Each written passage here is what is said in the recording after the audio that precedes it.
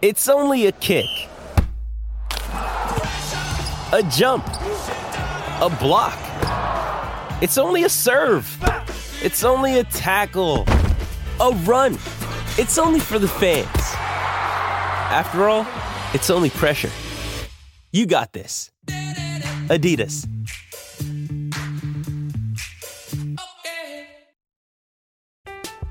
I'm Alex Rodriguez. And I'm Jason Kelly. From Bloomberg, this is The Deal. Each week, you'll hear us in conversation with business icons. This show will explore deal-making across sports, media, and entertainment. That is a harsh lesson in business. Sports is not as simple as bringing a bunch of big names together. I didn't want to do another stomp you out speech. It opened up so many more doors. The show is called The Deal. Listen to The Deal. Listen to The Deal on Spotify. You're listening to the Upper Hand Fantasy Podcast. Now, here's your host, Faraz Siddiqui and Zach Rizzuto. Let's get to tight ends real quick before we close out the show. Travis Kelce at number 1, no surprise there. Mark Andrews at number 2. Yep. Against Denver. TJ Hockenson at 3. You know, at this point, like, these guys are just kind of these 3 guys are going to be the top 3 guys all season long. That was what I was just about to ask you. I was like, do you think these guys are locked in as the top 3 for pretty further much notice? Like, pretty much. You know, unless Hockenson has like this ridiculously good matchup, I might put him over Andrews. You know, certain weeks, but for the most part, this is how it's going to be locked in regardless of matchup. Yeah, I think that is, you know, pretty much a bona fide top 3. The Vikings are the only team that traded for a player and they're using him how they, you know, should after trading for him. If you add him, if you go out of your way to add him at the deadline, you know, you're going to use him. Naeem Hines not doing it. Chase Edmonds not getting usage over in Denver, but that's a whole different story.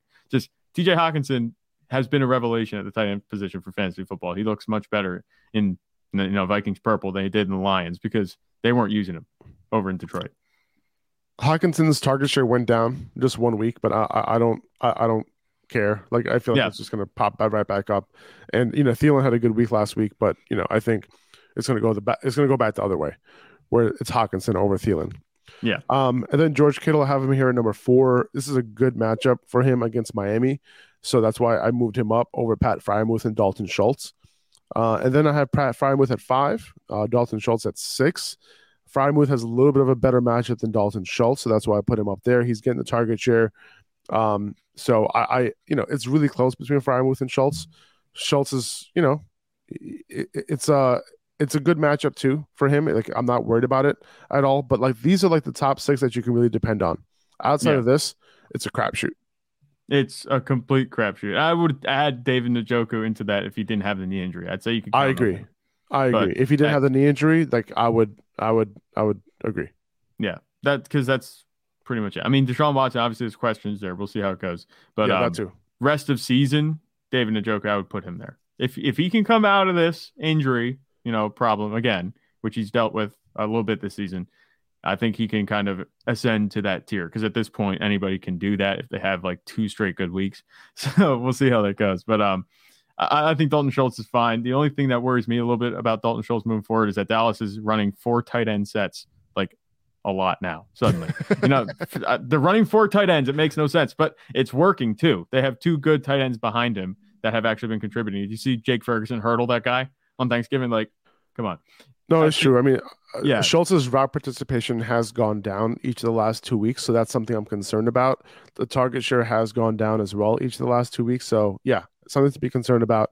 That's not going away for Freiermuth, and that's another reason to have him over Schultz this week. Mm-hmm. Just something to keep an eye on moving forward. I think Dalton Schultz is still the best tight end they have there, and Dak is obviously looking for him a lot, but we'll see how things, you know, change moving forward, because, like I said, they didn't run that 4 tight end set all out until the last 2 weeks. So we'll see how things go there.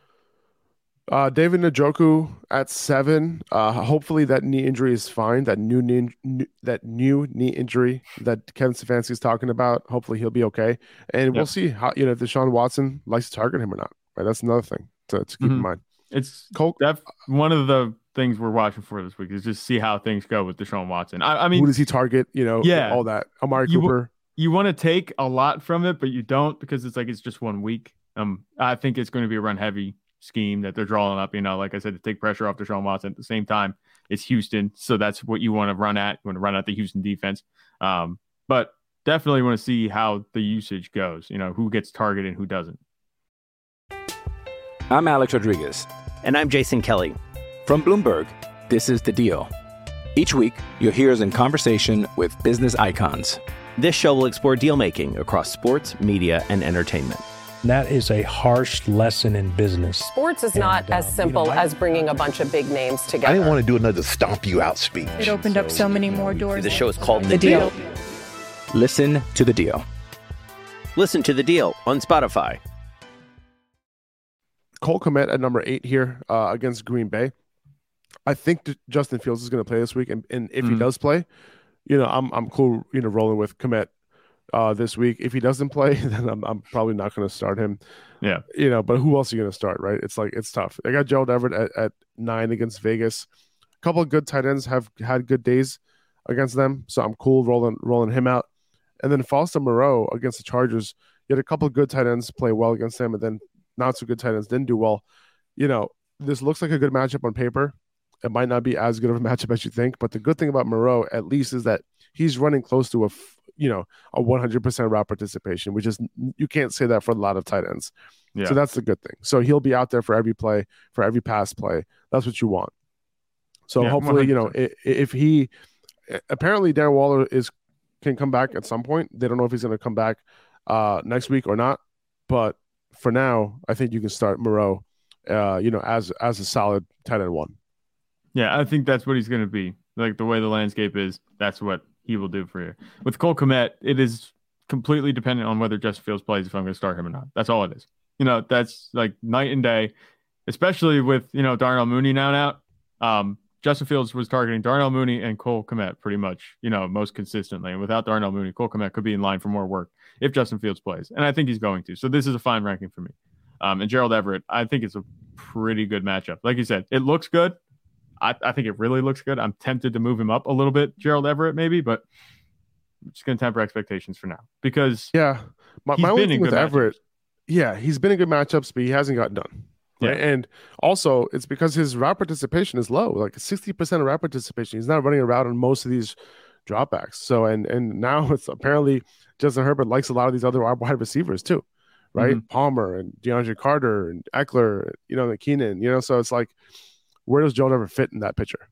Right. It's an unknown right now. He's having some Debo syndrome right now. Pretty much. Too many weapons around him. I'm going to roll through these other tight ends quickly. Yeah. Tyler Higbee. It all depends on whether he gets full practices this week or not. If he's questionable, I don't want to start him. But if he's good to go, if he gets some full practices in, I'm cool starting him. And I might even move him up a little bit. Great matchup against Seattle. Hayden Hurst against Kansas City, he's going to either get it done or not. Like, it's like one of those situations where you never know. But he's running a high route participation as well. Kansas City, good matchup, and also high-scoring game. So, if you want, you can put Hurst in there. I think that Bengals-Chiefs game kind of falls into start everybody territory. That's just me. I mean, even though Hayden Hurst, he's been, relatively quiet at tight end, anybody's liable to catch a touchdown in those games that just go, crazy. So I think that a touchdown is all you can ask for from a tight end at this point, and he has a pretty good chance of getting one if he, these offenses, clash. I got Greg Dulcich at 13. He's running a high route participation, but he's just not getting the targets right now. He hasn't got it done over the last couple of weeks, even without Jerry Jeudy. So a little bit disappointing there. Tyler Conklin at 14. He's running around 70% route participation, which is solid for a tight end. And against Minnesota, maybe he can do something. But he just hasn't got it done either. And with Mike White, maybe targets redistribute a little bit, but who knows? Evan Ingram at 15 against Detroit. Juwan Johnson against Tampa Bay. Hunter Henry, Dawson Knox at 18, Robert Tonyan, and then Logan Thomas at 19 and 20. Right. And then, who'd you move out of the 20 spot? Was it Jelani Woods? I moved out Jelani Woods because Kylan Granson. Yeah, Kylan Granson is going to play this week. Kylan Granson is going to play this week. So I was going to say, if he doesn't, would Jelani Woods have any appeal to you? I guess he would if he was he would. At 20. But he would. Yeah, he would. Because he had 9 targets last week, caught 8 of them or whatever it was. So I'll be happy with that. Yeah, because the tight end landscape is so bleak that anybody who can pop off a little bit would be intriguing. Was it always this bad with tight ends in fantasy? Like, I feel like it wasn't a couple of years ago when obviously Travis Usually Kelce it's was not this around. bad. Usually it's like you can get like the top 10, 12 tight ends can give you like 10 points. Yeah, On a 'cause, per like, game basis. back in the But day, it's been bad when lately. we had Travis Kelce, we had Gronk, we had Delaney Walker running around and doing having good games. Yeah. Well, also remember Ertz, is out. Yep. Goddard is out. That's true. So we have a few top tight ends who are out. Yeah. But yeah, no, I hear you. All right, that's gonna do it for this show, guys. We'll be back tomorrow with our Q&A show. So since there's no trade shows anymore, what we did, we moved the shows up a little bit, and then on Fridays we're gonna be doing Q&A. Okay, so make sure you tune in noon Eastern time here on YouTube on the Upper Hand Fantasy YouTube channel. We're gonna be going over questions. Just put your questions in the chat. You can use the super chat too if you want to, have your questions preferred. But yeah, we'll be answering a bunch of questions for like an hour. We'll be doing some underdog stuff as well, letting you guys know what underdog plays that we love this weekend. And yeah, we'll see you guys there. It's all about you guys tomorrow. Take it easy. We'll see you tomorrow. See ya. 2400 Sports is an Odyssey company.